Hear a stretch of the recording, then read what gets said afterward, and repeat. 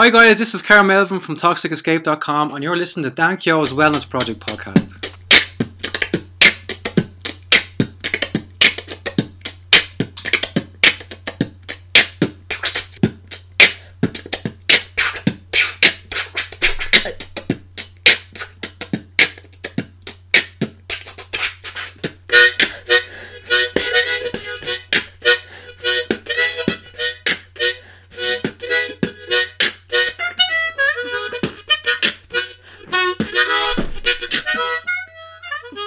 Hey guys, welcome to episode 22 of the Dan Keogh Wellness Project podcast. Thanks a million for tuning in this week.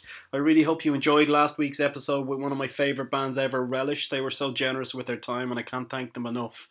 So this week on the Wellness Project podcast, we have the wonderful Carl Melvin from Toxic Escape. Carl is a psychotherapist based in Dublin and he wanted to come onto the podcast to discuss his ideas on wellness and dysfunctional relationships and everything that goes along with that. Carl is an expert and trained nearly 5 or 6 years ago as a psychotherapist and has been practicing for the last 3.5 years. So I think that you will find this episode particularly enlightening because psychotherapy is something that I'm training to do and I found it absolutely mind-blowing, the insights that Carl could give based on all of his reading and all of his experience.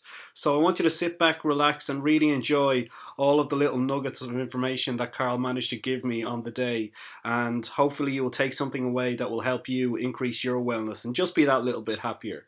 Thanks a million, guys. Hey guys, welcome to the Dan Keogh Wellness Project podcast. I was really excited about getting onto this podcast because I have the first guest on who is a practicing psychotherapist, public speaker, and creator of the nicest non-chocolate chocolate tart that I've ever eaten in my life. Carl, how are you doing? Great, buddy. Good. Living the dream. Carl Melvin is, as I said, a psychotherapist, and he is owner and blogger on Toxic Escape. Is that ToxicEscape.com is your website? Yeah, exactly. So, as I said in the intro there, Carl, I'm so delighted that I do have, I'm not going to say fellow psychotherapist because I still have a year to go on my dip and I still have to do my master's. Sure. I've had a really strong interest in how other people live their lives, the decisions they make. Mm-hmm. It's what led me down this path to be a social care worker with Focus Ireland and also into my now third level study, level 9 or level 8 and 9 in psychotherapy. So Toxic Escape. Mm-hmm. Tell me where the name Toxic Escape came from. Well, it was originally meant to be Toxic Freedom, but I couldn't get the domain. ToxicFreedom.com was gone, so I had to come up with something else, and it was Toxic Escape in the end. But I suppose I was at home, and I was thinking I wanted to put something out there that reflected me and my thoughts about family and specifically dysfunctional families and dysfunctional relationships in general, and then how we all have this need to be free and to not be held back by relationships and make our own decisions. But very often we become so enmeshed in these relationships we lose sense of who we are and we have to find a way of breaking free. So it kind of started from that, and I think at the time, I was working with clients. The very first blog I ever wrote, it was actually, I was conscious that I'm in a room with a client and it's just me and them, and nobody else is watching. And if you've never gone to psychotherapy before, you've no sense of what happens in the session. So I thought, well, maybe I need to open the door a little bit and let people know that this is what happens in a psychotherapy room. So that's how the blog came about. Yeah, that was the first blog. Did you set up a Facebook first, or did you set the website up first? I did the WordPress website. So my background is in software development, so I was able to do most of the things myself. So I built the WordPress website, and then I kind of started to build up a very small following on Facebook. Well, it's about to explode, I don't mind telling you. Hopefully. So how does one go from software development to practicing psychotherapist, public speaker? That's what I want to know. Yeah, and it wasn't a conscious decision, if I was honest with you. I mean, I went to Tala IT and I did my 4 years there, and I got my first job, I got my second job, and you kind of go through the motions of life, and I kind of realised that IT is a good career path, it's pretty secure and, the money's pretty good and all that, but I wasn't happy per se, I didn't feel like this is what I want to do for the rest of my life, right. But you don't really know what else is out there. You're kind of stuck in this rut and you just go through the motions of life and everything is fine and nothing bad happens, but you know that there's something else out there. But life started to change then about 2006, 2007, and I just had people in my life who weren't very good for me, and it was a pretty unhealthy relationship. There was a lot of narcissism, bit of manipulation, and the thing about any kind of dysfunctional relationship, it's not an overnight process. It tends to creep in over days, weeks, months, and then over years. And it just kind of progressively took a downward spiral. And I think it was particularly bad around 2007. And I just kind of physically pulled back. I physically detached from the relationship. Okay. But that doesn't mean that you're okay. You know, you still love these people. You know, you still think about them all the time. You worry about them. So you're kind of stuck between two different places. One part, you know, knows that this is not a good relationship. I don't want to stay in it. But the other part of me knows that it's you know, I love them and I miss them and I want to be close to them. And you do miss that attachment. So I think after about a year of feeling miserable and not knowing what to do, I ended up in psychotherapy. And so that was 2008. I went to a counsellor for the first time myself. And it's funny because I went to Aspen Counselling in Lucan Village, and that's where I work now. That's the practice that I work in, and that again, that wasn't planned. That wasn't, you know, that wasn't part of the plan. It just kind of worked out. And even weirder than that is that my therapist at the time was a girl called Linda Balfe, and this breaks all conventions. She's my friend now, and this is not something that you will see very often. It's not something that we encourage, but just through circumstances of me working there, and we got to know each other a little bit more, and she's been so supportive, especially in the last year and doing all this stuff here. She's just been incredibly supportive. That's so fantastic. So that kind of came from that, and then so I went to psychotherapy and I loved it. It wasn't like anything I'd done before, you know. And I remember when I first rang up, you know, I didn't know what CBT was. I didn't know what person-centered was. I didn't know any of the different types of approaches.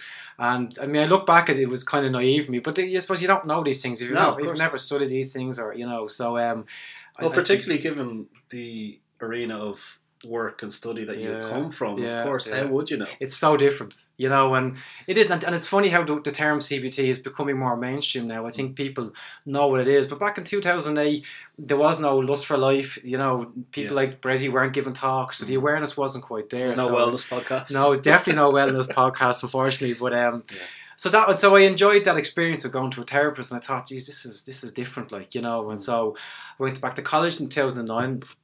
And like I did a foundation course, which is what a lot of the colleges kind of encourage you to do. I was lucky. I got redundancy in my job, and that kind of put me in a position where I could go back to college because, as you probably know yourself, it's expensive. Yes, it's not a cheap process to go back to any course. No, certainly isn't. But with psychotherapy, I mean, you could be looking at $3,000 to $4,000 a year, on top of books, on top of personal therapy, which, you know, and depending on the course, I mean, I had to do 50 hours personal therapy. I don't know what you have to do. And it's 50 over 2 years. Yeah, it's a lot of money, like, you know, and then you start to practice, you know, because after about, I know for me, when I got about second, third year, I had to start working with clients, and then you're looking at insurance. Yes, and then all these your own other, supervision. And yeah, all these exactly. things. Supervision is the same as well. So it all kind of adds up. So about 2009, I went back to college, and I just loved it. Absolutely. So that was the missing piece for you. It kind of was. And you dipped your toe back into the foundation course, and how long into that did it take before you went, yeah, this is what I knew straight away, to be honest with you. And I think the thing about any kind of foundation course is that there's always an element of group therapy, and there's always going to be a personal development module. And I think I really understood the power of group therapy as well. And you're kind of, it's the first time that you're in a group of strangers, and, you know, it takes a lot of nerve to really share what's on your mind, like what's really on your mind. But when you do that, and there's some person over there gives you a little nod, and they're like, because they agree with you, because they're going through the same thing. There's great comfort in that. It's validation as well. You realise that you're not on your own. I think that's the biggest thing. When anyone is suffering anything, you do feel like you're on your own. It's just you, and that nobody else is going through this, and it's ridiculous. It's not true at all, because everybody's going through something. Exactly, and I know from watching your content on the Toxic Escape Facebook page that you still have times where you feel that way.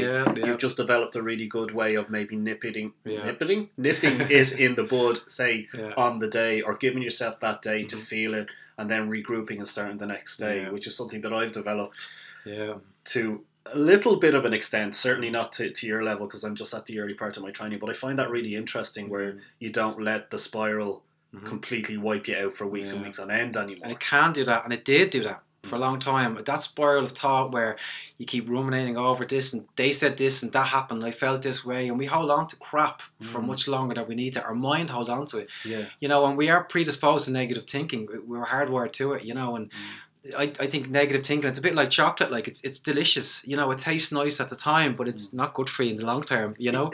And we have to just learn to catch it. But it is very hard. We say these things, And for even for me to be where I am now, this is the product of a lot of personal therapy and a lot of huge amount of self-reflection. I'm constantly self-monitoring. And you have to do this all the time to find out where you are in relation to other people and with the relation to your own thoughts and how your feelings and all the different things and what you eat and the habits that you behave or you adopt. You know, they're all part of who you are, you know. And if I truly believe, and from personal experience, that if you ignore any of those, that's where the difficulties come in. So nearly gaining the awareness and being able to address all of those things, which can be quite overwhelming to the newbie, which I'm the newbie over the last couple of years. And I know a lot of people who are listening to a wellness podcast like the Dan Keogh Wellness Project may not have taken any sort of kind of step into their path of being aware of what they need to address, you know. So I believe that can be quite overwhelming at the beginning, but you got to stick with it, guys. You know, it's really worth it. But you said it there, a lot of people don't know what the problem is. They know there's a problem, but they not really know what the problem is, and they just inside their own heads, you hear people say like, I'm mad. I hear this a lot. I'm a bit mad, or you know, and like they're not mad. They're just dealing with the same stuff that everyone else is dealing with. But they're not quite sure of what's happening, and a lot of that is they don't have any context to it. Like why are they the way they are? You know what I mean? Like, and they just quickly label themselves that there must be something wrong with me because, and it's that.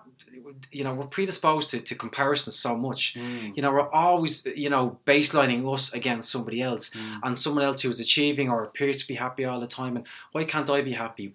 Why can't I be achieving? Why am I always the one that's worrying? Or why am I always the one that's single? That's one we hear a lot. Like, you know, people struggle with their relationships. You know, but again, it's a specific train of thought. It's very kind of it is obviously negative, but you're kind of feeding into a little bit of self-pity there as well. And everybody is predisposed to self-pity as well. And I mean, there's times I'm going to feel sorry for myself, but I know it doesn't get you anywhere. Nothing good comes from self-pity. You have to nip it in the bud as quickly as possible and get back on track. But it takes a lot of practice to do that. And what catches me, I watch people a lot. I'm sure you do as well. You got people watching, you know. Oh, yeah, for sure. And you just see how people live their lives so unconsciously. They're not really aware of what they're doing, like, and what they're eating. And I see people drinking Coke and eating chocolate and thinking thoughts that are not good for them, and their behaviours, and they're out drinking all the time and they're doing all these things and not really realising that they are doing potentially long-term damage. Maybe not necessarily to their physical health, but definitely to their mental health. But they're just going through the motions of life and what society does, and this is what we're meant to do. And Saturday night you go out to the pub and you have a few drinks, and then you have a curry down, and you just do all the same things that everyone else does. You have a pizza and all the rest, but no one stops to question it. You know. So what about the person who's listening now and saying, "Feck off, Carl, I'm happy." I'm happy. Who are you to judge me? I would not tell if someone is happy, then and that's great. Then don't change anything. You know, I hate people that preach, and I don't want to be that person. And this, like I've said on all of these podcasts, where nobody's preaching from a height. This is just discussion about what different people do to increase their own happiness and wellness. And it's the product of our own experiences and the stuff that we had to do with ourselves. But what I would say back to that person who told you to feck off there is, really? Really, are you sure that there might be a couple of things that you couldn't change, you know, or look at being aware of that could increase your physical and mental health? And that's all I would say. But it's funny how we are so conflicted sometimes, and that there's this duality. There's a part of us that knows we should be doing this. There's a part of us that knows that I shouldn't be eating this, or I should be going to bed a bit earlier, or but yet there's another part of us that does it anyway. You know, and this I can totally relate to that. I think everyone can. It was funny. I was actually watching the thing with Tony Robbins the other day, and there was some crazy statistic of how only 70% of people who read anything, if they don't apply what they've read within 90 days, then they just throw it away. And that applies to everything, whether it's self-help or any kind of educational program, that you need to apply it immediately, otherwise you'll lose it quite quickly. But we are incredibly self-destructive. As a race of people, you know. You've mentioned the word predisposition a few times already in this, and it was self-pity and it was negative thinking. I agree with that actually from my own perspective, but I think that what you're saying there is completely accurate as well. You know what I mean? Like it's go on with what you were saying anyway. But I've lost it now. Yeah, but we have to, it is that awareness inside ourselves and catching on track and saying, well, what am I doing now? Where am I now? What's happening in my life? Why am I unhappy? If people are listening to this and they're eating whatever they want to eat, and they're happy, go for it. You know what I mean? Like, and if they're fine, they're fine. There's no problem. And again, it's not our job to be creating problems when there's no problems there. Yeah. It's only when it is a problem for people, when it's holding people back from making the right decision, or bringing the right people into life, or pushing out the wrong people, or if they go and get a medical and their blood pressure's through the roof and everything else, then you start to question it, you know. And but even at that, it's not an easy thing to change, but you need to have a strong enough motivation. You know, we were talking about why I don't need a tipping point. You do need a tipping point. I don't eat sugar out of necessity because of a stomach problem, but I would still crave sugar. I would still want to have it, but I will suffer if I eat it. In the same way that, you know, people start to become aware of their negative thinking, and then they start to see the payoff of what happens when they do feed into those negative thoughts. They do become anxious, they become lethargic, tired, that their attitude changes. They kind of ask themselves, what's the point? They have to make that connection between this is the negative consequence of this behaviour, and they need a good enough reason to do it. And sometimes we have to go outside ourselves. You know, it's very, even people who are struggling with depression or anything else, you know, it's a huge struggle inside themselves to find reason to change. And that's why you need such a strong support network. You need people in your life who love you. And if you can't do it for you, maybe you can do it for your kids, for your wife, for your family, you know. Whatever the motivation is, there has to be a real motivation. Big time. I mean, I would call myself, and maybe it's maladaptive to say this about myself, but I would call myself a highly functioning depressive. Okay. Now, this is not going to turn into a psychotherapy session, I promise. I have my own therapist for that. But tell me about your childhood. Well, don't get me started. But a highly functioning depressive in that, you know, I very often do manage to catch myself in the negative thought patterns. Yeah. And what I do, as I had a course of CBT about 4 or 5 years ago, and Claire taught me to find the evidence, and that stuck with me from my course of CBT. I thought it was excellent. I have a personal preference towards the psychotherapy end of things, humanistic. That's the way I see my career as a psychotherapist going. But I did find the CBT, and for those, we've mentioned that quite a few times here, it's cognitive behavioural therapy, for those that don't know. I found that so effective. And now, where I would have had a couple of weeks or a month of really bad days, now I have maximum 2 days, 3 tops, because I'm constantly looking for the evidence. And actually what I've started telling myself is, that's not real. Imagine saying to yourself, that's not real, and I actually say it out loud. Man, come on, that's not real. You know, so there are, I think, a lot of techniques that you can use, you know. You're right. It's interesting what you said there about challenging our own reality, you know, and we all have very active imaginations, but it's been able to separate what we think from the actual reality of the engagement. And I mean, we project so much, you know, and you look at every life experience you've had up to now, it's still with you. You may not consciously remember it, but it is stored in part of your memory system, and it also mapped to specific emotions. So if I was to sit here and look at you a specific way, you know, you may associate, and it may trigger a feeling inside you, an uncomfortableness or an anger or anything else. You will associate it with me, but it has nothing to do with me. It's been there from before, and that's why, in terms of approaches that I use, I mean, I love CBT as well. I think it's very effective, but I've changed a good bit in terms of how I've evolved as a psychotherapist. And when I started off, I loved CBT, and particularly REBT. I don't know if you're familiar with that. Rational Motive. And I still love it. I love Albert Ellis is the guy that founded that, and he just has a great attitude. He took no crap. You know, you'd see him working with clients, he'd be swearing and all. But he used to do that on purpose to take the sting away from the emotion that the person was dealing with. You know, but so how did you evolve from that REBT CBT to what it is that you're doing now? It's funny because it is an organic process, but you kind of realize that it wasn't the tools. It was me. I was the tool.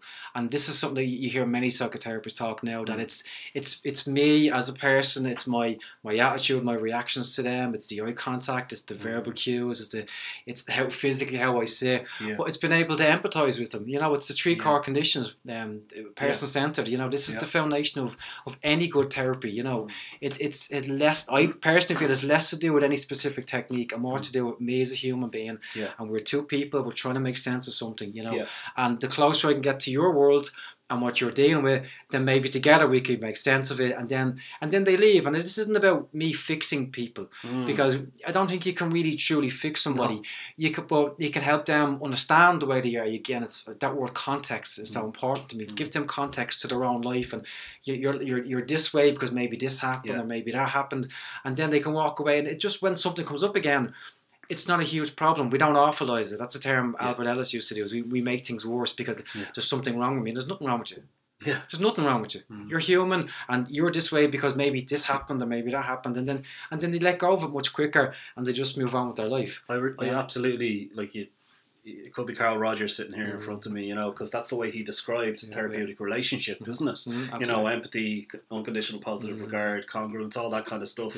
3 core conditions. And I really love the way you did transition from you giving the client tools to you being the tool in the nicest possible. You're not a tool, Carl. I've been called a tool plenty of times, possibly by clients as well. That's a different podcast.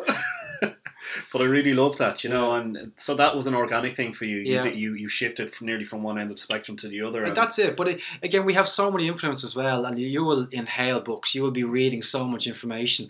But one thing that will also change your approach is also the therapist that you go to personally.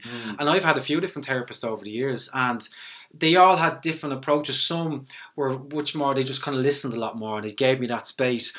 Well, my preference of a therapist was the one that challenged me, that says they didn't let me away with things, that questioned everything. But the last therapist I had was a guy called Lee McGrath, and he was amazing. And he introduced me to the work of John Bradshaw. I don't know if you ever read the book Homecoming. And it's this notion, and maybe it's a cliche now, but the whole inner child notion about we have a part of our personality which it's really a reflection of our developmental needs when we're a child, that need for approval, the anxiety that we feel when we're talking in public, the need to agree to people all the time, worrying about what people think. And it's I kind of studied it a little bit more after I read Homecoming, and it actually relates back to a field of study called transactional analysis. I don't know if you heard of that. And it basically, the way it works is it describes that we have an ego, and our ego is our personality, and it's every experience that we've had up to this moment in our life. Nice. But it transitions between 3 different states based on exchanges or transactions that we happen with other people. So right now we're in adult mode, we're talking to each other, you're calm, you're paying attention, you have a strong sense of you, I have a strong sense of me, there's no problems. But if, let's say, you're in work and you come across someone who's kind of an authoritative figure, and straight away it starts to evoke feelings inside yourself. You're like, oh my, and maybe it brings you back to a time when it was a teacher that was standing over you, that was giving out to you. It could be a parent, it could be a grandparent, it could be anybody, and it just brings us back to that state, and it brings up the associated feelings. So when people say the inner child, there's no actual child inside you, but it refers to your psychological reality at any one time. But then the other state is the parental state, and that could be when let's say you're doing so, your girlfriend says you go over there and cook the dinner or clean up, and you're making a mess of it, and they start giving out to you and start being critical. They could be mimicking behaviours that they learned at home from their own parents. They observed all these experiences, and our attachment is so close to our parents, and we do adopt their behaviours sometimes, again, completely unconsciously. And then that triggers a parental state. But then you slip back, and you would ideally, as quickly as possible, you slip back to an adult mode, and you kind of catch yourself and thought, look, sorry if I was a bit inevitably ends up with an apology. Well, you would hope so, exactly. But in the same way that you see people who they're excessively agreeable, and they're like, and then they walk away thinking, why did I agree to that? Or the biggest thing is setting boundaries and saying no to people. A lot of people struggle with that. And again, I try to find out, well, what state do you think you're in at that one point? And if you can catch the state, it means you can catch your reactions, the behaviours that are associated with that, and then calm down and relax. And you may, even if you're like, you don't feel strong enough to say, no, I'm not doing that now, but you might say, well, look, give me a bit of time and let me think about it, or I'll get back to you later on. You can eventually slip back into an adult state, and then you make an adult decision. What do I actually want to do here? Forget what they want, and forget what everybody else wants. What's the best thing for me? So we're back to awareness then. Absolutely. But this is just context. You're right. Everything is awareness at the end of the day, but that's what all these different theories. And I mean, there's so many different types of theories. It can be overwhelming. Yeah. So many different approaches. Am I right? And you do have to kind of lock into a few different things. Now, I think for me, I do try to assimilate everything as best I can, because broadens your own awareness and you're aware of what the client may be going through, because it's not fair to pick one theory and then try to make the client fit into it, because genetically we're so unique, so you can't say that every theory, CBT does not work for everybody. Whereas person-centered may not be appropriate. Some people really need that directive approach and they need tools to work for them, I mean, I do a lot of attachment theory as well. I don't know if you're familiar with that. Oh, of course. And it's fascinating stuff again. And I'm trying to bring that in, especially when my clients are very anxious. I try and get a sense of what was those first 1,000 days like, and there's a lot of research now about how important those 1,000 days are. And they dictate the rest of your life, Yes, yeah. I think that you're right about, I would say the vast majority of people who are listening will have had some experience with some sort of therapy. You really have to. You cannot pigeonhole yourself as a therapist into one approach. Absolutely, and that's where the integrative, the notion of being an integrative psychotherapist, I think, is one that's going to be the most successful, because whilst you say you try and absorb everything, you're not going to absorb everything. But I think having that open mind, of course, will help that organic process of your growth as a psychotherapist, which is fantastic, because there are a lot of psychotherapists, and I think who are set in their ways. Absolutely, I've had disagreements with people who are so locked into a methodology or a framework, and they'll argue, that this is it and this is all you need and you don't need anything else. And the only thing I do wonder what their experience is then, have you only ever worked with a certain type of client that you're working with? And I mean, I'm still new to this. I'm only practicing 3.5 years, and to me, I'm still a complete baby to this. There's people who are doing this 20 odd years, and I'm still learning and I'm still growing. But when you love it, you don't mind. Yeah, but the pragmatic Carl Melvin will be practicing 22 years. I hope so. And still having that attitude. Do you know what I mean? You may not be saying I'm still new to this, but I'd say, sorry, I'm still eating the rest of the tart that Carl brought. And we will be giving the recipe out at the end of this, don't worry. What I'm saying is, you have to have an openness. Yeah. Do you know what I mean? To all the different theories, because otherwise you're going to cut yourself off from what that person needs. Yeah. Exactly, and we can't be closed off. And I meet people who are closed off, but there's a reason why they're closed off, and it is an element of defensiveness there as well. Defending their stance, they're defending their beliefs, their ideas, And you will meet people who I love these type of conversations, and I have people of all, nothing to do with psychotherapy. It could be religion, it could be any kind of beliefs, I don't like to preach, and I don't challenge people's beliefs. Everyone is entitled to believe what they like, but they have to be open to a discussion about it. Exactly. And when I even quite recently I met a born again Christian, very passionate about his beliefs. This is something he discovered later on in life, and for him, his context is religion and Jesus Christ, and it's not my context, but he's entitled to believe what he wants to believe, and we had an open conversation about it, and we had different opinions. But that's not a problem. Look, we don't have to agree all the time. It's not about agreeing. It's about being respectful that we're all different and we have all these different ideas, and whatever works for you works. And having a non-judgmental approach to not just your work, not just my work, not just to people. Yeah. But it's hard to not judge sometimes. Oh, yeah. We all have. Well, can I just say there's a big difference between having a non-judgmental approach and never judging. True. Yeah. Because I'm killer for judging. We sometimes. do it. Catch myself in it. Yeah, it's funny because I had this conversation Saturday, and I think what I sometimes do is I judge judgmental people. If I catch them, if I see someone like that, look at this, look at that, and look at this, and I find myself like, who are you to judge them? But then I have to catch that as well. That's just human nature, It's a good one. It's like Inception. It is a bit of method judgment. Exactly. Yeah. So a lot of people are going to be listening to this episode 23 of the Dan Keogh Wellness Project podcast and asking, Carl, tell me, how do I fix myself? Oh, stop, will you? That's who can answer that question? I don't think it's about fixing yourself, because I don't feel fixed, but what I feel is I'm very comfortable with the way I am. The experiences I've had in life, my parents split up when I was 7, and I still feel that. That hasn't gone away. That's part of who I am now.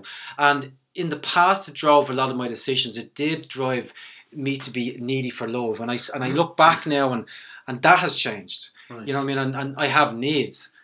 Like all of us have needs, but I wouldn't describe myself as needy anymore, because if I have a need, I express it. I don't chase after it, and if it isn't getting met, then and if I can't express it in a healthy way, then I just move on to a different scenario where I can get my needs met. Yeah. You know, and how our needs change over time as well. I found now my biggest need is freedom now. You know, some people need love, they need belonging, they need to feel like they're part of a group. Some people need security, fun. These are all choice theory, Glasser's. For me, it's I need freedom, especially now that Toxic Escape has started now. I need to know that the people who are in my life are not holding me back, and I'm very lucky nobody is doing that. But I would be annoyed. That would kick me off if I'm working on someone and someone says, "Here, get away from that and go over and do this." Says, "No, this is important. I need to do this." Yeah. And that's very strong in me now, and I won't be held back. You know, I won't. And again, but that's changed over, because in the past it would have been security, because I was a chronic worrier for such a huge part of my life. So I was constantly craving security. You know, so you'd say somebody and you start laughing, and you walk away thinking, "Oh, geez, maybe I shouldn't have said that." And you go back and go, "Don't be telling anyone I said that." And all these type of behaviours, you know, looking for peace of mind, that's less of a problem now. You know, in terms of love, again, I'm lucky because I dealt with that part of me that needed love. Yeah. I started bringing all the right people in my life. I mean, I was single for years before I met my girlfriend Tressa, you know, and I mean, and it was the perfect time, perfect synchronicity in terms of where I was in my life. You know, I was single for 5 years, and you go on dates, and you kind of, again, you go through the motions, and it's tough, you know, meeting the right person. And I feel sorry for anybody who's single now, to be honest with you, because even though you have all these mediums now, you know, you have the internet dating and everything else, it doesn't make it any easier, you know. It actually seems harder, because this idea that the grass is always greener, and that you know, people are just afraid to commit now.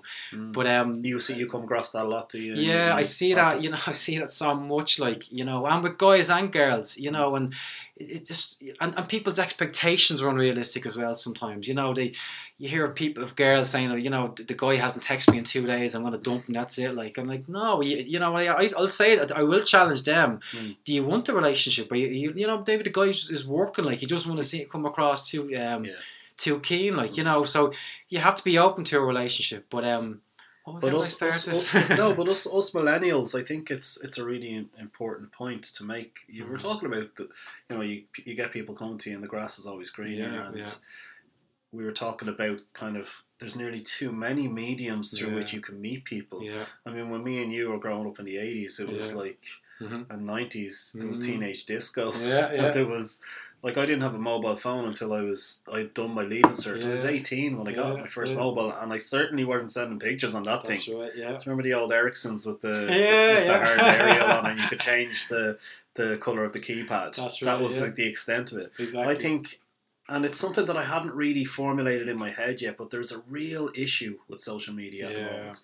Now, people who are listening to this who know me know I'm a fiend for posting on Facebook. Just it's funny stuff, though. Things that I find funny. Oh yeah, because we've become friends recently. But you use it, though, in a positive way. I try to, but I am, like, there is a problem with it, I think, out there. And I wouldn't be surprised if you get a lot of social media based problems in your counselling. Do you? More so with the younger generation, you know, they're just addicted to this. You know, you have to understand, like, when you get a like on Facebook, you know, it has a psychological effect inside you. It actually, you get a dopamine hit. In the same way you get it from a bar of chocolate or something else, and it becomes addictive. You know, and then all of a sudden, you're like this, looking at her phone. It's actually interesting to say that, because I was working with a girl for a little while, and she was breaking up with a guy. And she was so independent until she met this guy. And she fell mad from him quite quickly. But he was chronically unfaithful. Like, he was ripping her off quite a bit, and she wanted out of this relationship, but she kept going back in. And she was at a point now where she had decided that she wanted to be out of it. But she was just kept looking at her phone, hoping that he'd text. Maybe he'll text now, maybe. And it's not her nature. So she was getting something from that behaviour. So we had to explore, what is it you're getting from this? Is it, you know, and again, we had to go a lot deeper. Like, we ended up going back to our own childhood with her permission. Which I'm just saying that now, it's important with the approach that I use. I do delve into people's childhoods, and you know, and I don't try to intentionally bring up hurtful feelings, but we have to get to the root of things. But I don't do until I get a measure of approval, or they have to get permission before you do this, because, you know, our clients are very vulnerable. It's not something you go into in the first session. It's not. You've got to build that trust. But people are vulnerable, like, you know, and they're not coming in for no reason, and we have to respect that. But before we start to go back to a lot of our issues with our father, and our parents were separated. She was quite young, and you know, and she was and she's such a great person. She's everything going for herself. She's just in this unhealthy relationship, and it's just finding her get a sense of what she needed from that relationship, so she can pull back. And the thing about a lot of unhealthy relationships is that not always you get a happy resolution. You know, you watch films and people meet up, and you know, look, I'm sorry I hurt you, and I'm sorry I did this, and you have a hug and you walk off, and that's great now, but that isn't the reality. You know, well, the same way the opposite in media and movies isn't the reality with people.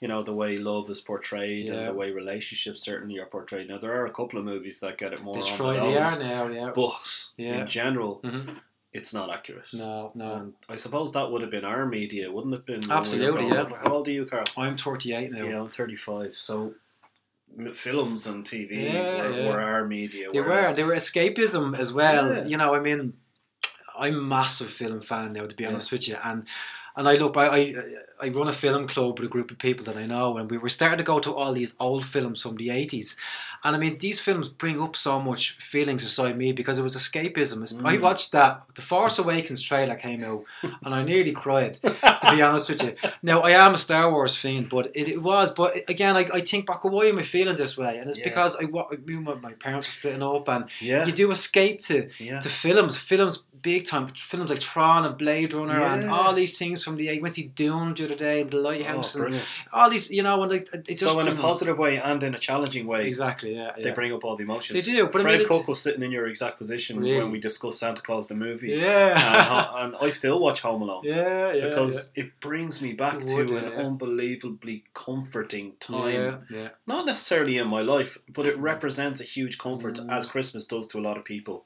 And that's something that I can relate to in relation to being in my own therapy and talking about. I know you said the child inside isn't really, it's not really it's not a physical thing, it's a psychological state, as you put it so beautifully. But there's something very enriching from that and being open to it. But on the other side of it, it can be quite painful as well. It's incredibly painful, and people go their life avoiding it and not going to that place, and I understand that. You know, I can completely understand that, because it does open a can of worms.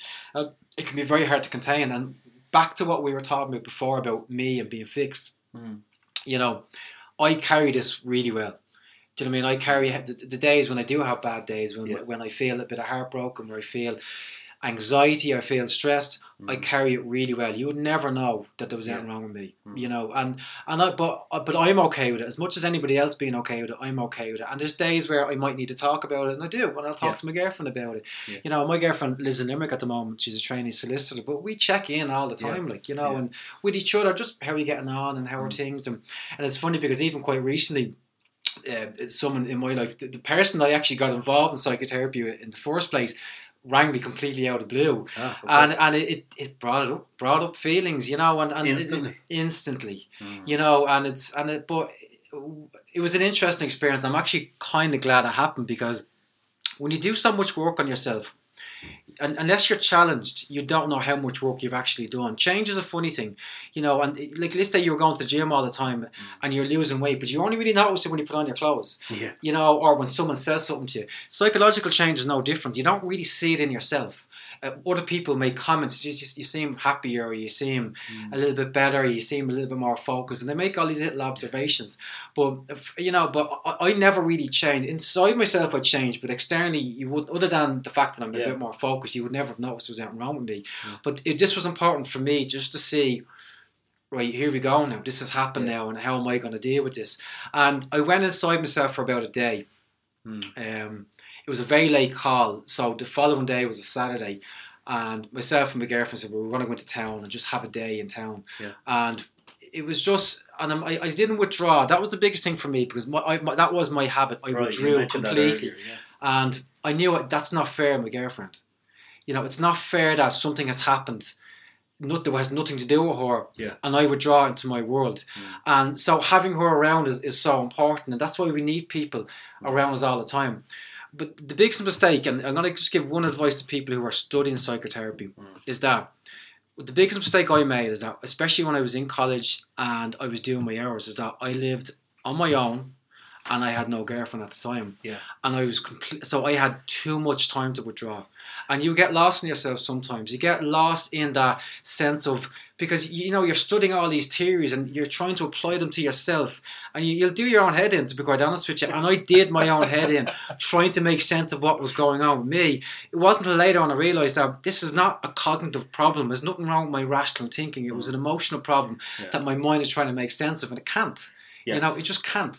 And once you make peace with that, and then you don't try to overanalyze things. Analysis paralysis is this term you hear so much. Yeah. You get out of your head and you just experience how you feel. I don't think that is just something that trainee psychotherapists you're right, everybody go through.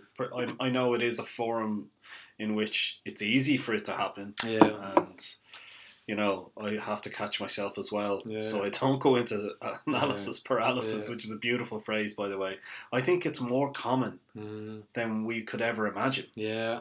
Do you know what I mean? Yeah. Like all of that time, regardless of how many people you have around you, you're in control of what you're thinking. Mm-hmm. But a lot of people won't realise that they can have that choice, that control, and the analysis paralysis is causing problems all over the shop, in relationships, in the workplace, how you view yourself. Yeah. So how can people limit analysis paralysis? Like, what do you say to people who are engaged in it? It's funny, I had a client for a while, and she was a big worrier. Now, she came in because of claustrophobia. She had a bad... And again, this is the interesting thing you'll find with psychotherapy, is that people come in with a problem, and, again... I try and go back and try and find experiences that might map to this.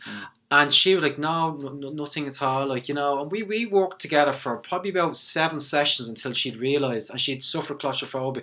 She'd realised that she was locked in the shed when she was 7 years of age, and she was left there for 4 hours, and no one came to her, no one told her that, and she didn't know when she was getting out of this shed, and it was black, she couldn't see out. Now, I'm not saying that's what it was.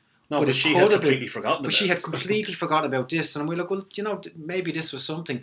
But worry was a big thing for her. And she had all these mental defenses. And I do a lot of meditation with my clients. And sometimes it's visualization. Sometimes it's just staying grounded. And she had these defenses were so rock solid that, I'm sitting there and I meditate with them, but I don't go fully into that place because I need to be with them.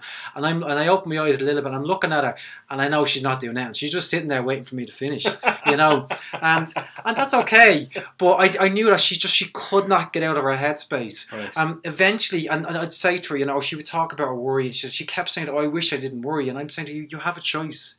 But worry is an unconscious behaviour. We don't necessarily choose to worry. It's a defence mechanism, but we do have choices with the worry. We can decide to challenge it, we can decide to just let it go. And that's what works for me. I don't engage with my mind. If my mind goes to a place where I think this is not good for me, I tell myself I don't want to think these thoughts, and I let it go. That takes discipline, and it takes a lot of practice. I mean, there are tools. CBT is a great one. That's what it's for. It's for challenging unhealthy thinking and all these limiting beliefs. And they can be effective for some people. In others, it actually empowers those thoughts. It becomes this vicious cycle where you start giving attention, and it actually creates this kind of snowballing effect, and they actually grow. Even though you're trying your best to challenge them, you're actually empowering them. For me, I just felt that, no, I'm not going to go to that place. And again... It takes practice. It takes practice, and the context that works for me, again, I keep using that word, is that it's very important. But I remember me when I was 7, and I have a strong sense of me when I was 4, 5, 6 or 7, what it must have been like for me, lying in my bedroom, at the time I was an only child, looking up, worrying about all these crazy things, and I thought, well, that's, what would I say to that kid now? Yeah.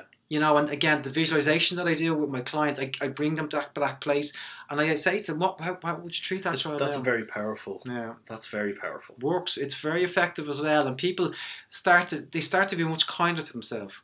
They start to reconnect with their own childhood and how tough it might have been for them, or that sense of loneliness and isolation, and not having anyone there to give them peace of mind. And that's what we need. There's a whole nature versus nurture argument. Nature, we are predisposed to worry. But if you're brought up in a nurturing environment where your parents say, you don't need to worry, it will limit it. You will still worry, but it will limit it. But if you didn't have that, then you have that space to worry and to keep worrying over and over and over. And it's just being able to nurture that part of our personality. It's beautiful. I'm getting kind of choked up a little bit listening to you talk about that, because that's a very personal thing to you. Yeah. But it's so unbelievably powerful. And when we're talking about wellness here, we're talking about what you do, Carl Melvin, to catch yourself in your negative thought patterns. You go deep. You've developed a procedure through which you go deep and you connect with that 4, 5, 6, 7-year-old. And what an amazing way to turn that experience around for the betterment of yourself now. It's alchemy. This is the term that you hear so many times. It's turning the shit of your life into gold. You know, it's turning the bad things into good things. You know, and it's possible. You can do it, like, you know, but unfortunately you have to really own the bad things. You have to accept everything that has happened in your life and the mistakes that you've made and the stupid things that you did, and times when you said stupid things or hurt people, because, you know, you can't go through your life and not hurt other people. In the same way you can't go through life and not get hurt. You know, that's just part of being human. And so there's an acceptance there that's required. Of course it is. Absolutely. You know, it's beautiful. Seriously, God, it's just so nice. But I find reflecting on my childhood is particularly important when I'm giving public speaking or I'm in front of a group of people, because nothing will trigger a child state inside you quicker than standing in front of 100 people.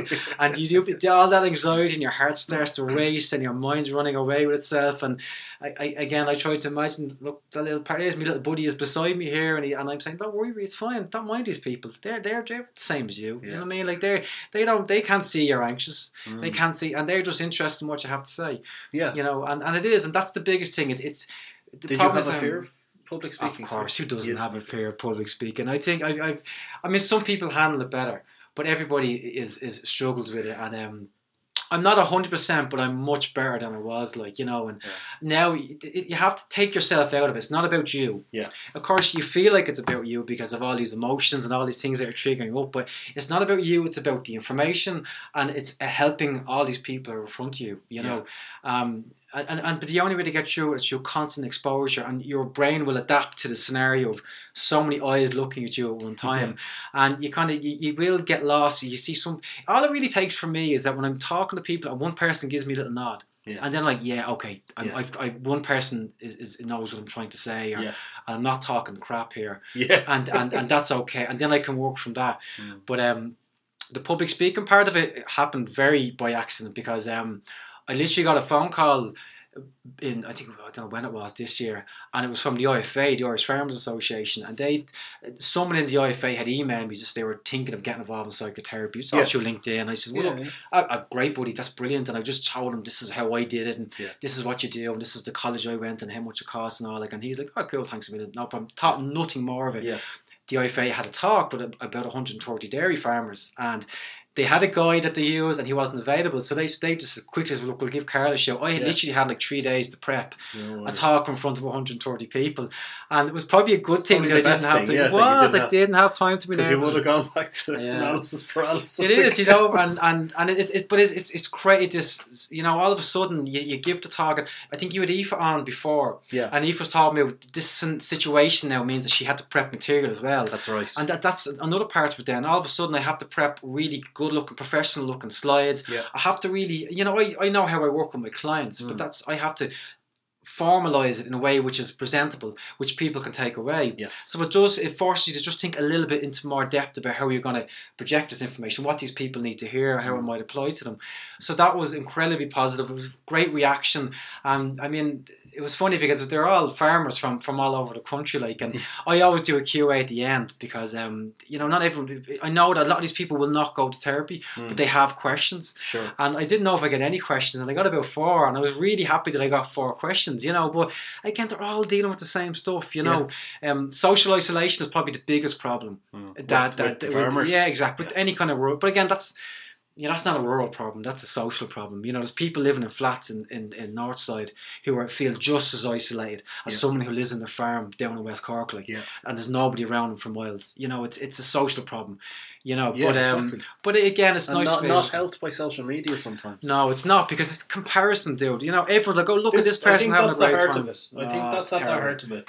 It's comparison. And if you don't catch yourself in that dynamic of comparing yourself, whether it's for good to build yourself up or drag yourself down, or drag someone else down, it's poison. It is poison. You know, and everyone gets it. Like, you know, I follow different athletes, and I mean, I see the abuse that they get sometimes. They're just putting out what they do.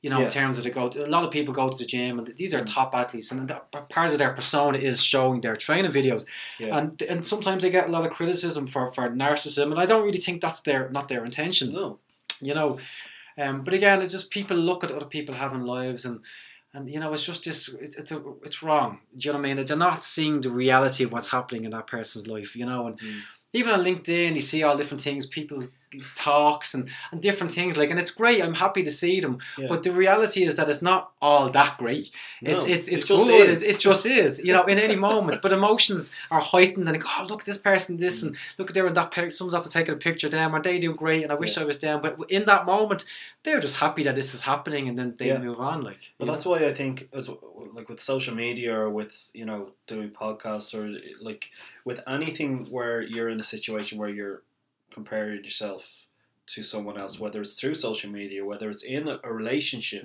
whether it's a friend, whether it's a family member, you got to turn the spotlight on yourself. Of course, yeah. What is it that I'm annoyed about with that person that I don't like about myself? Yeah, that's it, and it is a reflection. That's tough. It is tough.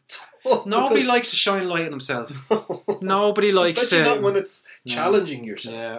Nobody likes that, you know, and people do shy away from it, you know, and but everybody does it from time to time. I do it from time to time. I look at people who are like light years ahead in their career, but the way I ground that is that you have to look at where they are, you know, in terms of. I mean, you've launched this podcast a while, and your growth has been exponential. But you can't compare yourself to someone who's been podcasting 5 or 6 years. It's not fair. In the same way that I can't compare myself to a speaker who's been working 10 years.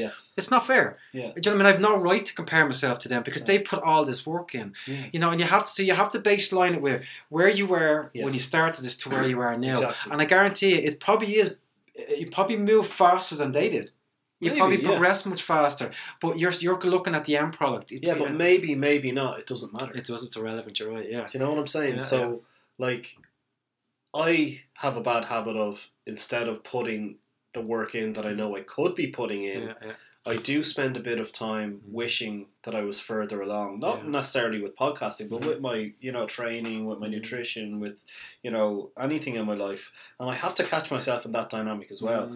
Why the fuck am I expending this energy in that headspace when I could have had 2-3 blogs written, when I could have reached out to 20 more people for this podcast, when I could have done X, Y, and Z for my fiance, for my family, all that kind of stuff, you know. So that's something that I'm working on at the moment. I am as well. Do you know what I mean? Like, and it is, we get so focused on what other people are doing, and it's not about them. You've got work to do, like, you know what I mean? Like, if you focus on the work, you would get that end product much quicker. You know, and everyone, all these, the trend of entrepreneurs and Gary Vee and all these different people, they say it's the same message. He's just completely in my head when we're talking about this now. His latest post today, sorry listeners, it's Gary Vaynerchuk we're talking about. I'm sure you're all aware of him. But he said, most people spend 70% of their time on bullshit. Instead of spending that energy on actually working towards the goal that they want. And when he says 70% of time on bullshit, most of that is complaining that they don't have it.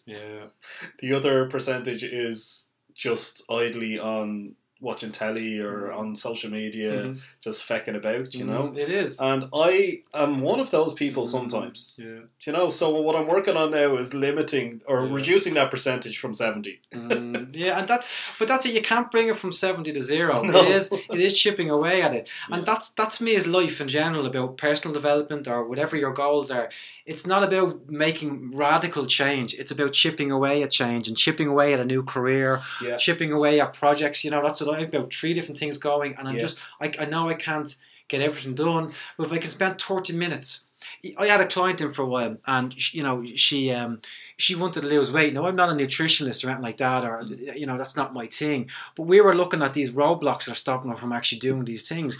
But it was her attitude. She'd have a plan for the week, and then Monday would come, she'd be knackered tired, she'd come home, and she'd have a glass of wine, and then she'd say, what's the point now? You know, I mean, what's the point in doing that now? Should the week's Complete gone? catastrophe. Whereas, and I said, but what happens if you just went out for a 30-minute walk, or you just did 10 push-ups on the ground, or 10 sit-ups? Like, is that 10 push-up not better than doing nothing? You know, and it's just chipping away all the time. Now, there's other people who are uber focused, who just shut everything out and they just hone in on one piece of work and they get it done. That's not me. Yeah. I wish I was that way, but I'm not that way. Yeah. So me, I grab 30 minutes here, 20 minutes there, an hour here, and I just plug away at something. Yeah. And then eventually it happens. Like there's no real secret to it. No, Isn't there? it's not. It's all common sense. A lot of it. But having said that, it's hard sometimes. To me, I get overwhelmed though. I don't know about you. You took the words out of my mouth. I was literally about to say that. When I'm overwhelmed, I will eat emotionally, for example, or I will be that 70% guy that Gary Vee's talking about, because I need to let that overwhelmed feeling pass.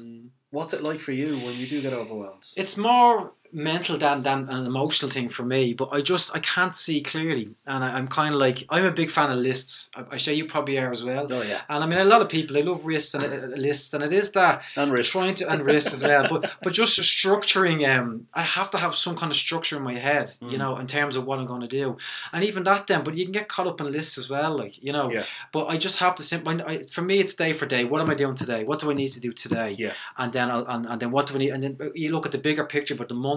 You look at a bigger picture of the year, but it's day to day is where it matters, because day to day is where you face your challenges. Is when someone is up asking you to do something.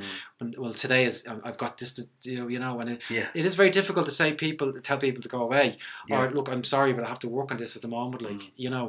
But it's just managing it, you know. It's time management and also managing your emotions around the time management, which can be quite challenging for people. And it's just finding some kind of clarity, but you have to know why you're doing it. You have to know why you're doing anything, you know, because otherwise you will lose touch with it, you know.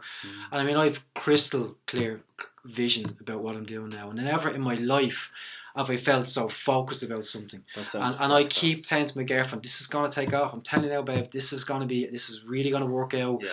This will be my life full time eventually. Like I know that this is what I'm going to do. I'm not quite there now, but I don't need to be there now. Yeah. You know, and I mean, we talk about happiness and what makes people happy, you know, and it's relative to you, but for me, it's progress. As long as I get a sense that I'm moving towards something and I'm getting there a little bit, I'm happy. Yeah. If I was stuck, if there was something in my way, whether it was a relationship or a physical problem or something, that's what bugs the crap out of me. Like, yeah, you know? Absolutely. And I can totally relate to that in terms of happiness, wellness. I know I can physically feel my wellness increasing when I'm being productive. Do you know what I mean? It generates energy, creates energy. Yeah. Yeah, exactly. It goes. Energy flows where attention goes. All that kind of stuff. You know, those cliches. It's beautiful, and I love that phrase. I really love that phrase.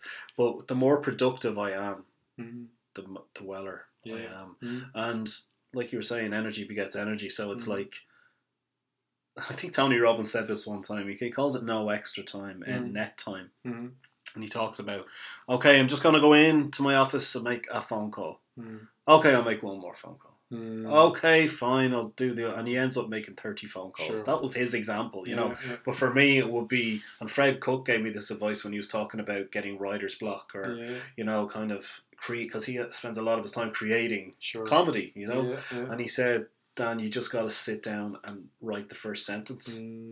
So for me, at that time, it might have been a blog or a post from my page, or you know, myself and my fiance are working on dankyo-wellnessproject.com at the moment, and she's pushing me to, and I'm resistant to it, you know. And I said to her the other day, I'm scared. I'm scared of launching the website. You know what? That's just the way it is. So I'm trying to remove that from that dynamic. But I think it's really great advice that Fred gave about writing the first sentence of something. Because you can apply that to anything that's challenging. Yeah, and it is that dip your toe in.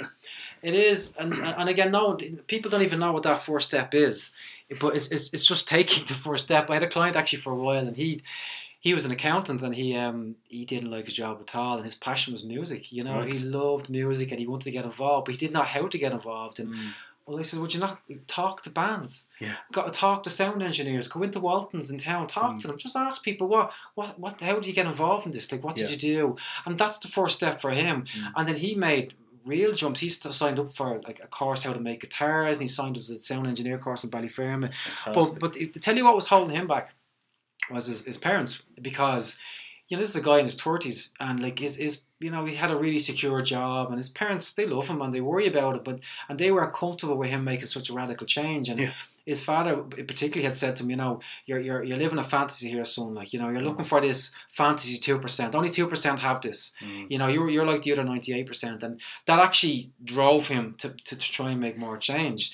And I wanted that 2%. I think it's more than 2%. I want exactly, and I think people who are listening to this podcast want that 2% as well. Oh, they definitely do. But we're held back by different things, and his father loves him. He wasn't intentionally trying to hold him back, but they were worried about him. He was holding him back. He was, but he wasn't. He loves him, and he wants to have a secure job. He doesn't like the thoughts of someone being unemployed and struggling and all the rest. But and that's the previous generations. They did have that fear around money, around security, and we inherit that. But we have choices now as adults. We can decide to uninherit these fears and start to make our own decisions about our own life. I love that. Uninherit your fears, guys. But that's a key developmental stage. Like, we have to sometimes stand up to our parents, and we have to pull away, and even in a loving family, it's not necessarily a big adversarial situation, but to pull back to be ourselves. We can't live our lives in, completely shadowed by our parents or enmeshed by them. We have to be our own person. I'm looking at Dan Keogh. I'm not looking at Dan Keogh's mother and father. Yeah. You mean I see you as a person? My dad was here. He looks like it, is he? Yeah, okay. Spitting image. But we have to be our own self. We can't live our life around these people anymore. Of course, they're going to be part of our life. We love them and we worry about them and we want to make sure they're okay. But we have a separate identity that is unique to us, and we have to find that. And sometimes we do have to pull back, and especially in times when there is conflict, and you disagree. There's a difference in agreement in opinions, which is born out of a disagreement in needs. They need something from you, but you need something from them. That's where conflict arises. So that's quite that's brilliant. Okay, so let's talk about that a little bit then. Yeah. So whether we're talking about parent-child relationship, but every relationship. So a disagreement between two individuals is a disagreement or a mismatch of their needs. It could very well say, I need this from you, and I need this from you. But but it's all about language and communication style. And first of all, it's understanding why we need this. The previous generations, they had experienced unemployment and recession. That's why money is such a big thing for them. And they worry about, they probably went through hardship, so they worry about their kids experiencing hardship. Whereas our generation, even though there was some recessionary times later on, we were okay. Our parents, we got through life. I'm not saying it was easy, but we were okay. Yeah. What our generation craves now is freedom. But we see freedom because we have access to social media, and we see the opportunities that are out there. We want those opportunities. We want all these different experiences. They didn't have that. So their values are different. But it is that conflict, and it's finding a way to meet in the middle in any relationship. And you have to understand, it's important to understand any relationship in your life. You need to know where they come from and what has happened in their life to understand, okay, that's why they are the way they are. Yeah. So how do I give them peace of mind? How do I let them know that you don't need to worry, and I've got this, I can look after me, and I worry more about me than you, so you don't need to be worrying about me.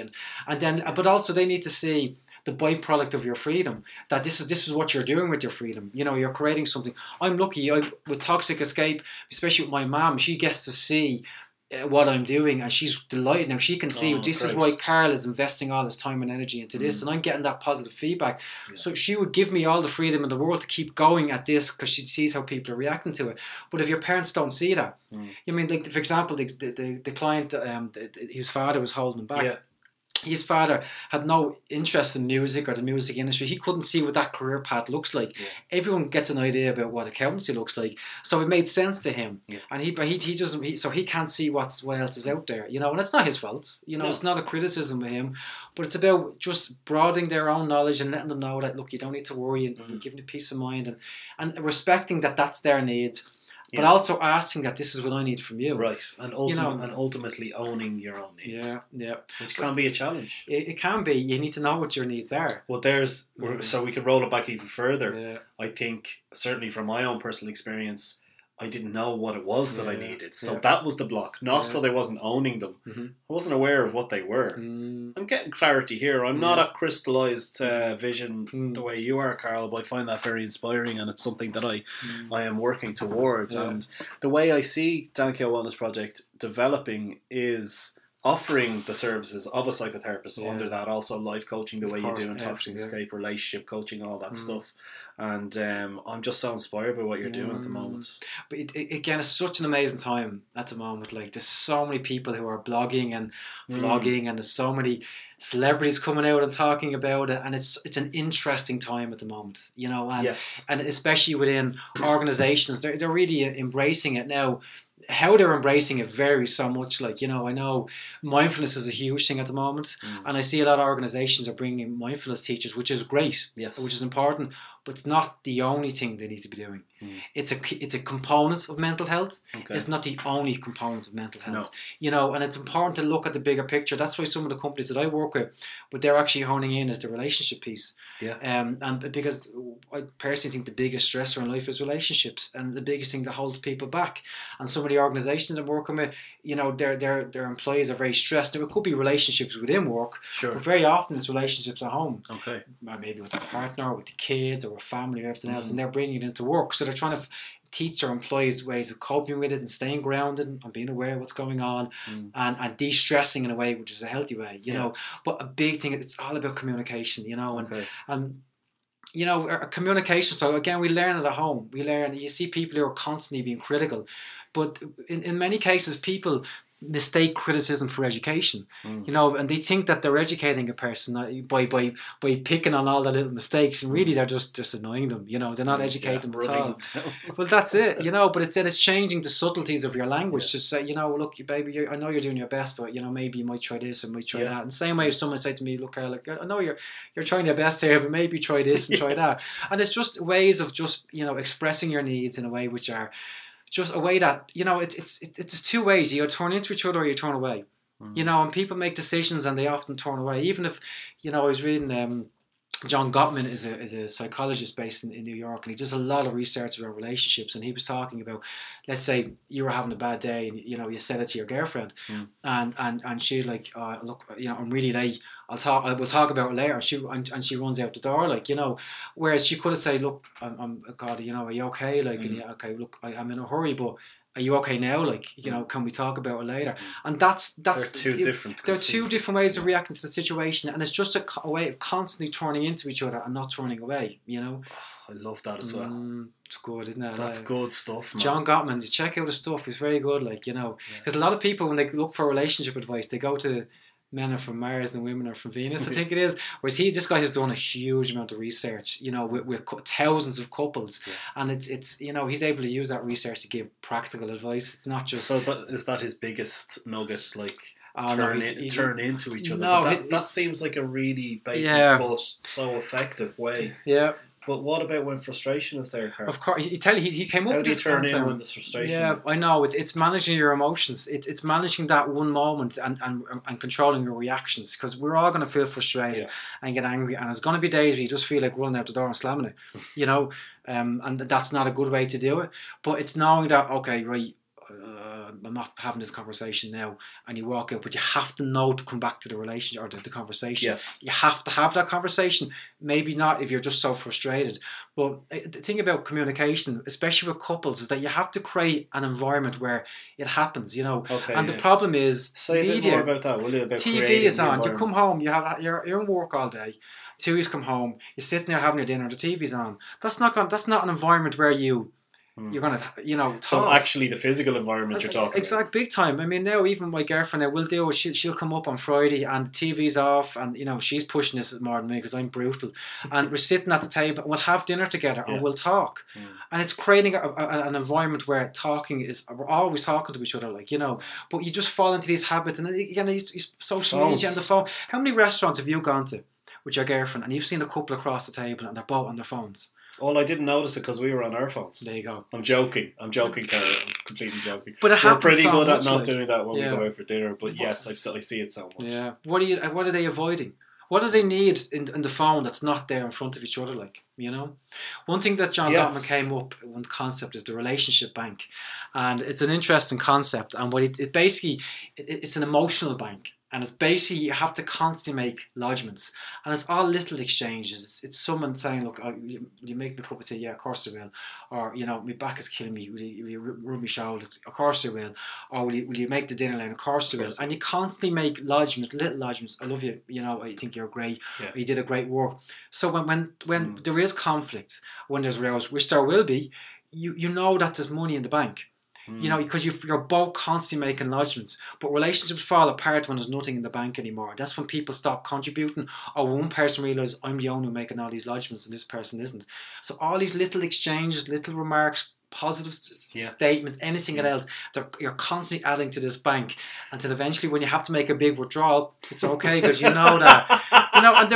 Life will present a situation where there is that analogy though. That's fantastic. And again, this is something that's relevant to all relationships. It's not just your partner relationship. It's every relationship. You're talking there, and I'm thinking about all of the relationships that I have that I need to make a few more lodgements. Of course, yeah. I need to do that. But we prioritise specific relationships, and that's a lot of it is to do with who's in our life now. Yeah. And I mean, you will have friends that you don't see, you love them, and you probably don't see them as much as you used to, and that's okay. Like, you know what I mean? That's especially with blokes. Blokes tend to lose touch. I see my friends as well who might be listening to this. I haven't seen them in ages.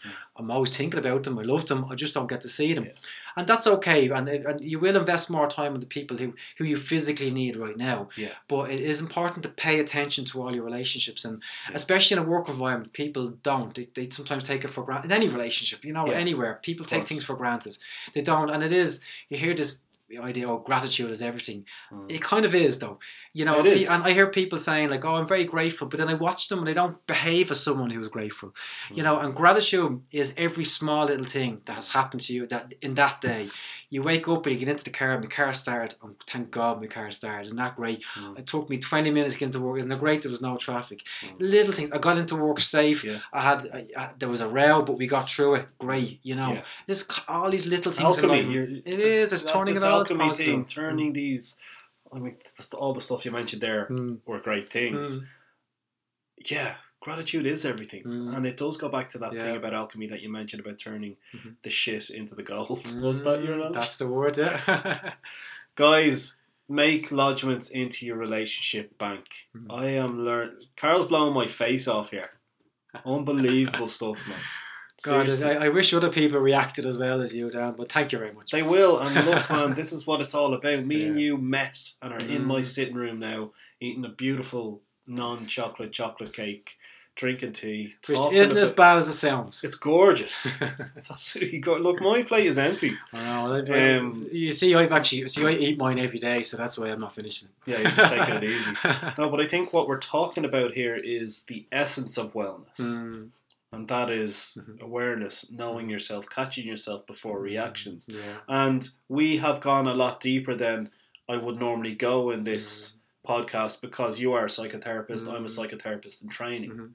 And I'm really grateful for that because the beauty of this podcast, in my humble opinion, is that lots of different people from lots of different backgrounds, everybody has an opinion on what it is they do to be happier. Everybody who has come on is interested in maybe giving a bit of, not advice, but giving tidbits from their life that after every single episode I've released so far, so one person at least has come back to me and said, I really loved what that person said there or here. And I'm so grateful for that. Yeah. And that's all it is. And it's funny. I put videos out and, I mightn't even get a like.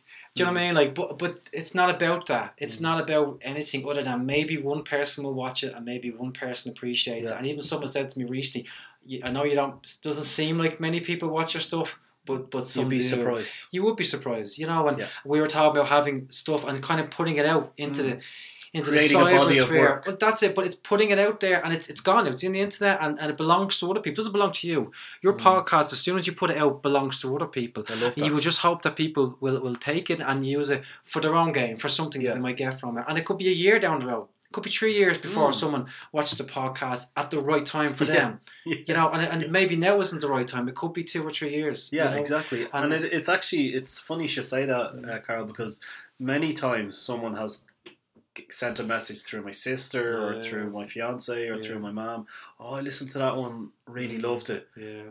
and I'd only hear about it that way. Yeah, You know, I so know. And it is that we need to, I'm saying I get the odd ones through family that such and such, but what I get now is a lot of examples. They're all, well, I know such and such, and I know such and such, and I'm not, and which is great, you know, but they're starting to share their own experiences around some element of dysfunction, especially in their relationships, you know, and it's so prevalent. You know, I think everybody has someone in their life or a relationship in their life which isn't working. The depth of that dysfunction is relative, and some people are lucky to go through life, and it could be a colleague in work, it could be a friend who isn't that close, then it gets a little bit deeper. It could be a friend you're friends with all your life, gets a little bit deeper. It could be family. Yeah. You know, and that's the difficult one. Family one is the toughest one, you know. Yeah. And that's the way you see your work going, is it? Yeah, exactly. That's what you're going to be or you are specialising in. It is. I mean, mental health is mental health. You know, you have to understand the whole fundamentals of mental health. I study neuroscience. I study as much as I can because I have to help the people in front of me. And it's not always, not everything is family. You know what I mean? Like, I have clients who suffer depression. They've brought up in lovely families, like, you know. It's so there could be elements of genetic inheritance, which is a big part of it. Now, there's not much I can do with that, but we can help them understand that. It could be faulty thinking, it could be lifestyle, it could be anything. It could be just their circle of friends at the moment are bringing them down, or they're just in a relationship with someone that you know, their partner may not be the right person. But your openness as a psychotherapist to your continuous professional development and bringing in so much more learning means that it doesn't really matter what someone presents what the presenting issue is, because you will find a way with them to help them, to facilitate them doing the work, obviously. That's because and you being the person you are and helping that. They should be doing most of the talking, really. You know, if I'm talking too much, then I'm doing too much work. Now, I'm working all the way through, and this is the one thing I find when people talk about psychotherapy, but they've never been. Sure, all you do is sit there and listen. Do you know what I mean? I guarantee it's a lot more than that. We're working all the way through it to really understand and empathise what's happening and really what's going on in their life and trying to join all the dots. You're a bit like Columbo. You know, you become a bit of a detective, like, you know. Someone said this to me the weekend, we're a detective with no crime. You know, we're just constantly trying to make sense of everything for them, like, and help them make sense of it, you know. Absolutely, man. Well, listen, I have one more question. Sure. And I normally ask it at the start, but I was just so eager to delve into Toxic Escape and the chocolate cake. What does wellness mean to you, Carl? Yeah, it's difficult, isn't it? And it's I would have traditionally thought physical wellness, but it's more than that. It transcends more than that. To me, it does mean freedom, and freedom to do what you want to do, freedom to make the right choices for you, the freedom to, you know, freedom from emotional distress, so you can't just eat what your body needs, or freedom from fear, so you're not afraid to go to the gym and train, or you want to walk into a CrossFit gym or anywhere else, but you're afraid that you can't do it. You know, it's the fear that keeps you trapped. It's the anxiety that keeps you trapped. Freedom from, you know, anxiety or anything that's keeping you in a relationship which just isn't working for you, and it may not necessarily be anger or any kind of abuse or like that. It's just you're just not with the right person, like, you know. And you know that I'm a healthier person if I was away from this, and they'd probably be healthier as well. So wellness means freedom to me, as much as, and I mean, of course, we've so many components to us. We have a physical component, we have a mental component, but we also have a consciousness, and we have a personality, and we have needs, and we're all of these things, and it's bringing it all together into a collective person that is unique, because there's nobody, anyone who's listened to this is unique. Everybody is unique. Genetically, we're all completely different. No two people are the same. But it's embracing that and being comfortable with that, and saying, you know, I don't need other people to approve or anything else. I feel that's you said at the start of your answer, you said it's hard, but it didn't sound hard when you actually got into it, and it is freedom. I completely agree with that. It's freedom to choose what it is that you want to do. And I loved that idea of freedom from emotional distress. You know, when we all have anxiety and fears and everything else, you know, you have to get on with our life. And it's a process, and we'll just keep going. Exactly, yeah. So if somebody does want to avail of your services, Sure. What's the best place for them to go? Well, they can go onto the website. It's toxicescape.com. They can ring Aspen Counselling as well, and I don't have the number. Lucan Village, I don't have the number, but if they Google it, they'll get the number quite quickly. Yeah. You know, I'm there even, so that we can organise a session. But feel free to go to the website and even just shoot me an email. You know, another thing I'm working on at the moment, and I'm gonna just get a very quick plug of it. Yeah. I'm launching a series of webinars probably the end of the year, and it's geared towards people who are in relationships which just aren't working. And it is about just understanding the dynamics of their relationships, understanding what they need from it, but in terms of, not in general terms, in specific terms for them. You know, we say the word freedom, but that in the reality, it's experiences where people held us back. So it's about that, and it's about change your communication style and finding different ways of expressing yourself, and also making lodgements into the relationship bank. So for the people who are lodgements, I just can't wait to finish this up so I can make a lodgement because I'm overdue. I'm on my overdraft. For the people who don't know what a webinar is, could you explain how that works? Yeah, this is the first time I've launched it, so I'm learning myself what it is. But it's essentially it's kind of like I'll be teaching. It'll be a PowerPoint presentation online, but I'll be talking through it. I'll just walk through the slides, but I'll be presenting the information. It's almost like going to a seminar, only it's a webinar. It's online. The way I'll do YouTube, is it, or through Facebook? No, I'll do it. I'm picking a platform at the moment, but it'll be hosted on a specific website. But the way I'll do it, probably each webinar will be about an hour and a half. But I want a QA session at the end of it because people have so many questions. Yes. And it'll probably be a 4-parter. It'll be 4-parter anyway, for definite. And the last 30 minutes will be questions, because I can talk all I like, but people have specific questions about their own relationships, and I want to give people that opportunity to. Great stuff. Well, toxicescape.com. You can also find Carl on Toxic Escape on his Facebook page, where he posts up brilliant YouTube videos about certain things that he is going through, certain bits of advice that he has based on his experience as a psychotherapist. If you do want to reach out to him, go to toxicescape.com and you can get him on an email through there. If you want to talk to me, it's dankyo@gmail.com, or obviously you can contact me through my Facebook page, Dankyo Wellness Project. Guys, thanks a million for listening to episode 23 of the podcast. I am so energized and happy and weller after recording all of these podcasts, but particularly this one today has really given me lots of inspiration, because I am on my own path to being a psychotherapist, and if I'm half the man this dude is, I'll be doing well. So Carl, thanks a million for your time. Thank you, Dan. Thanks a million. Great to meet you. You too, dude.